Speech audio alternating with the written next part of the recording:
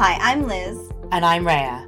Welcome to Karma's My Bitch, a podcast about love, sex, connection, abundance, joy, purpose, peace, and how life isn't simply the stories we tell ourselves.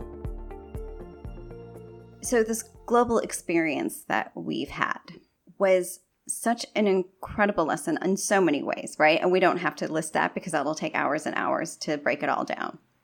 But one of the things that it really put a halt to, and I mean just a sort of sudden stop, was our 3D life. Now, it's not to say we weren't experiencing third dimensional reality, because there was fear everywhere, right? There was polarity everywhere. No one was really happy. Everyone was miserable. Not everyone sort of welcomed the quiet time that had been forced upon us. But what happened in that sudden lockdown, we were forced to not only go inside, literally, and stay in our homes, but we were forced to sit with the nothing. We weren't really able to explore or understand what was going to happen next. So we have been mourning, if you will, in many ways during that time, the end of our lives as we knew it. It was all about the life I knew I had before this is over. And I will never get it back. And yet I'm going to be free falling because I have no idea how to ground now. And I cannot anticipate what's to come. When you move from one thing to another, whatever that is, the grief that comes with it still exists. Mm-hmm. Whether it is because you're losing something familiar and you're walking into the unknown, mm-hmm. whether it is because now things are unpredictable, or whether it is as simply as that you're grieving the person that you were, regardless of whether you want to be someone different. Yeah. But there was a part of me that really wanted to resist it. Oh, yeah, because you don't like change. Oh, my God, change is my worst. I run toward it. You run away from it. Yeah. I really don't like change. And I really, I want to know what's happening next or whatever. Mm-hmm. So it was just one of those things where I remember thinking to myself, the world will never be the same as we know it. Everyone's fears were coming up in a really strong way. So big time. Whatever your core fear was, it was being manifested in front of you. So for me, it was, the idea that I was going to maybe be alone forever, locked in my house. For others, it was the economy falling. For others, it was I might not be able to protect my kids. Like whatever the fears were coming up, we were all having to face them head on. And it wasn't easy in many ways. And it all kind of boiled down to, of course, as we always discuss, is the I am not good enough. But what was being cut for all of us were the kite strings, all the ways in which we connected to our 3D reality in order to make it work for us.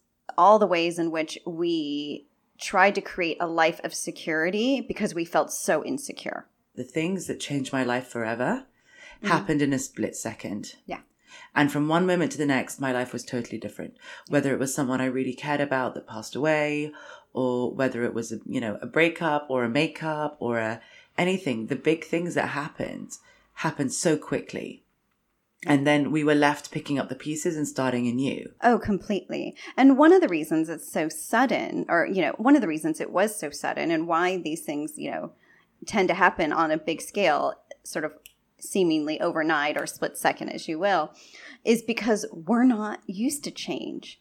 We're not seeking change. And so when we have to grow, it has to happen fast or we won't be okay with it because we continually resist it. When we're sort of looking for the next thing, when we're trying to imagine life after the fact or after the experience, we're still facing nothing. Because we just don't know. We just don't know. But we're not wired to not know, right?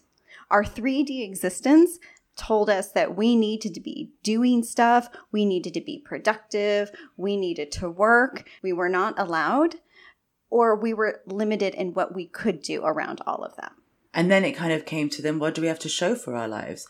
We haven't created new relationships, maybe. We haven't created what have we achieved in this time? And then all of a sudden, what happened is our values to what achievement meant almost shifted as well. Oh, so instead of being able to do, say, 7,000 things, sometimes the achievement was just getting through the fucking day. I managed to get to the grocery store. Yeah. Or sometimes the achievement was, I made a cake, or, I didn't cry today. Or baked bread. Like everyone seemed to be baking bread. Yeah. We are... And then for me, it was definitely also like the emotional. Hilarious. Because, my issue has always been too much time to think, I create a story. Mm-hmm. It's always been my issue. So the way my biggest coping mechanism was always being busy, because that way I didn't have to deal with anything that was actually going on. Yeah, because you shut off your mind, right? Yeah, exactly. You to shut off your mind. Yeah. Because my mind is in many ways my biggest asset and also my biggest enemy. Well, my mind gets in the way of my mouth. Our greatest virtues are often our biggest enemies, right? When you're in a lockdown, I can't keep as busy as I would like. Mm-hmm. So my thoughts are ever present, and the stories that they want to create about my experiences are ever present too. Yeah. And that's what I found really interesting, because I had to learn to sit with my mind. And that was something that if it wasn't for the quiet of the isolation, I would never have been able to do. In this emptiness, our mind wants to fill it with stories. Yeah. And often it wants to fill it with fearful stories. Well, it will, because we haven't dealt with our fears. So everything that's going to come up, if we haven't dealt with our fears, is always going to be some extension of that fear. And then that's the thing. So, and obviously one of the biggest fears that we all have is we must be productive. We must be creating. We must be doing. Our views on what achievement is changed. Our sense of the shoulds, the woulds, the rights, the wrong, what you are striving for and what you are trying to create, it all got upended. And really we were left with what's going to get me through this day? What's going to make me feel at peace? What experience can I follow with my heart? And there are no rules apart from what feels right to me, because that's it. That's all there is. And I found that, that's really 5D, and we literally got thrust into it. Our fears are coming up. We're dealing with them. We're facing them. We're moving past them. We're seeing how quickly we can move past them and how quickly we can change from one week to the next as a human being in our core, from the inside out. Our fears are being extinguished. That's what we get to bring out of this in the most positive way, is how by going inside, we get to create our lives fresh, right? We do get a new start. That is the biggest upside coming out of that experience, the blank slate we got to create. And that's what you just referred to, right? That everything that you're experiencing and all that light and all that healing you did internally, you're excited to be able to bring that to your external world. Everything that we've been teaching on these podcasts has been about how your perception of who you are, your fears, your karma, your self-worth is being reflected back at you in your experiences. From a psychological perspective, it's kind of how you interpret things. It's how you see things. It's the stories you write around it, which are going to be backing up your crap.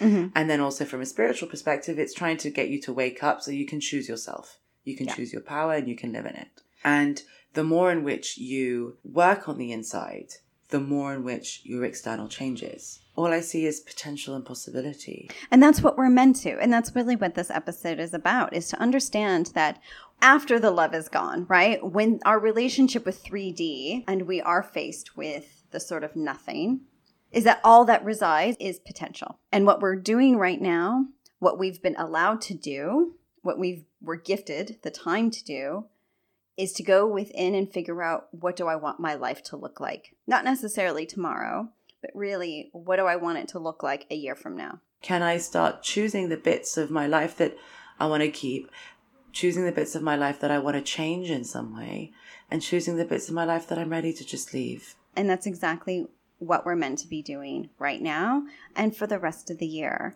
Because, we've been worker bees, right? It's been all about doing and doing and doing whatever it took to get ahead or to build a life or buy that house or, whatever.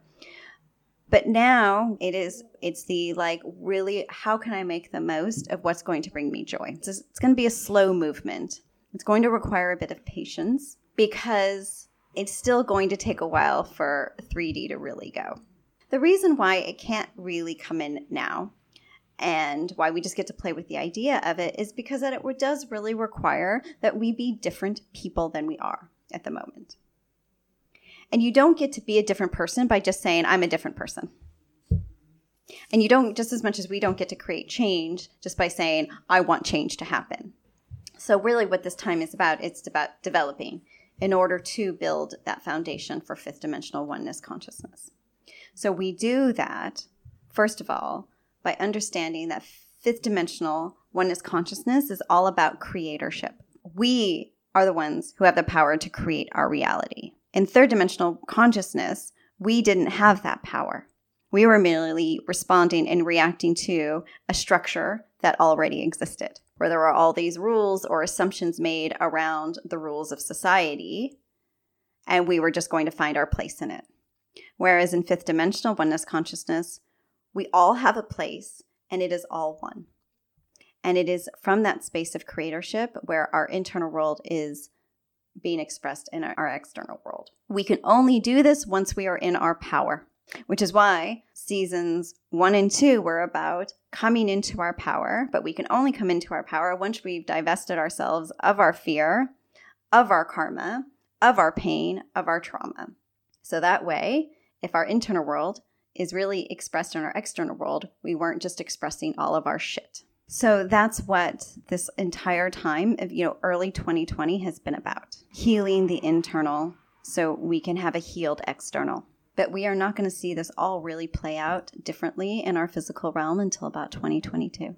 What are we looking for? What do you mean by that? Is it that our external won't reflect our internal until 2022?